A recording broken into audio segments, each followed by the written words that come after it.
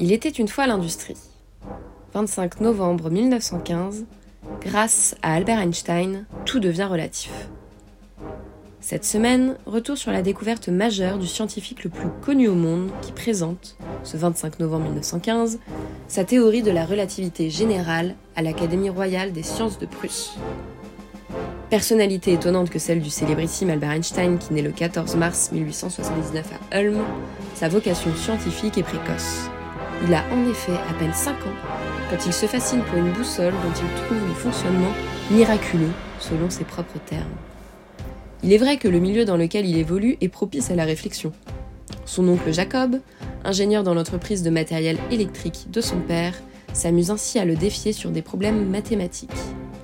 Le jeune garçon se plonge également dans des discussions enflammées avec un étudiant en médecine qui fréquente son foyer et qui, amusé par sa curiosité, lui offre quantité d'ouvrages de sciences et de philosophie. Cet autodidacte dans l'âme présente néanmoins un parcours scolaire au mieux atypique, pour ne pas dire chaotique. Il ne supporte pas en effet le pouvoir qu'il juge arbitraire des enseignants, lesquels le considèrent en retour comme un mauvais élément, particulièrement étourdi. En 1896, il parvient néanmoins à intégrer l'école polytechnique fédérale de Zurich, où il rencontre une certaine Mileva Marić, qu'il épousera en 1903 et qui lui donnera 3 enfants. Après avoir obtenu de justesse son diplôme, il postule sans succès à plusieurs emplois universitaires avant de se résoudre à trouver un emploi dans l'administration, sans pour autant renoncer à poursuivre ses travaux. Il publie ainsi plusieurs articles notamment sur la relativité restreinte en 1905, qui sera considéré plus tard comme son annus mirabilis. Dès lors, il est enfin entraîné dans la spirale du succès académique. Le 9 juillet 1909, il est nommé docteur honoris causa par l'Université de Genève et professeur à celle de Zurich, puis en 1911 à celle de Prague. La même année, il est invité au premier congrès Solvay en Belgique, qui rassemble les scientifiques les plus connus et où il rencontre notamment Marie Curie, Max Planck et Paul Langevin. Revenu à Zurich en 1912, il est nommé l'année suivante à l'Académie des sciences de Prusse. En 1914, il déménage à Berlin et entre à l'Académie royale des sciences et des lettres, ce qui lui permet de se consacrer entièrement à ses travaux de recherche. Alors que la Grande Guerre débute, ce pacifiste convaincu traverse une crise personnelle profonde.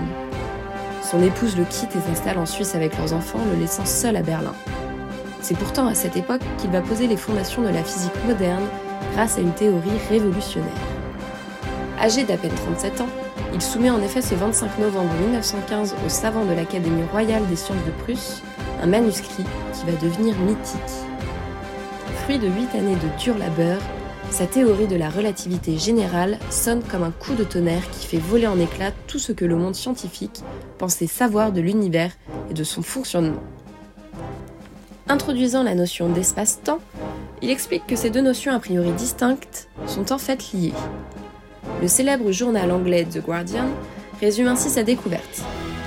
Ce qui rend la relativité générale distinctive est qu'elle traite la gravitation non pas comme une force entre deux corps tels que le Soleil et la Terre, mais comme une déformation et une distorsion dans la géométrie de l'espace et du temps. Vous suivez ? Cette théorie très complexe va pourtant faire du scientifique une célébrité internationale. Lorsqu'il mourra 40 ans plus tard, le 18 avril 1955 à Princeton, il aura eu le temps de recevoir le prix Nobel de physique en 1921 et sa fameuse l'équation E égale mc2 sera devenue, comme lui, légendaire. De nos jours, il est toujours considéré comme l'un des plus grands scientifiques de l'histoire.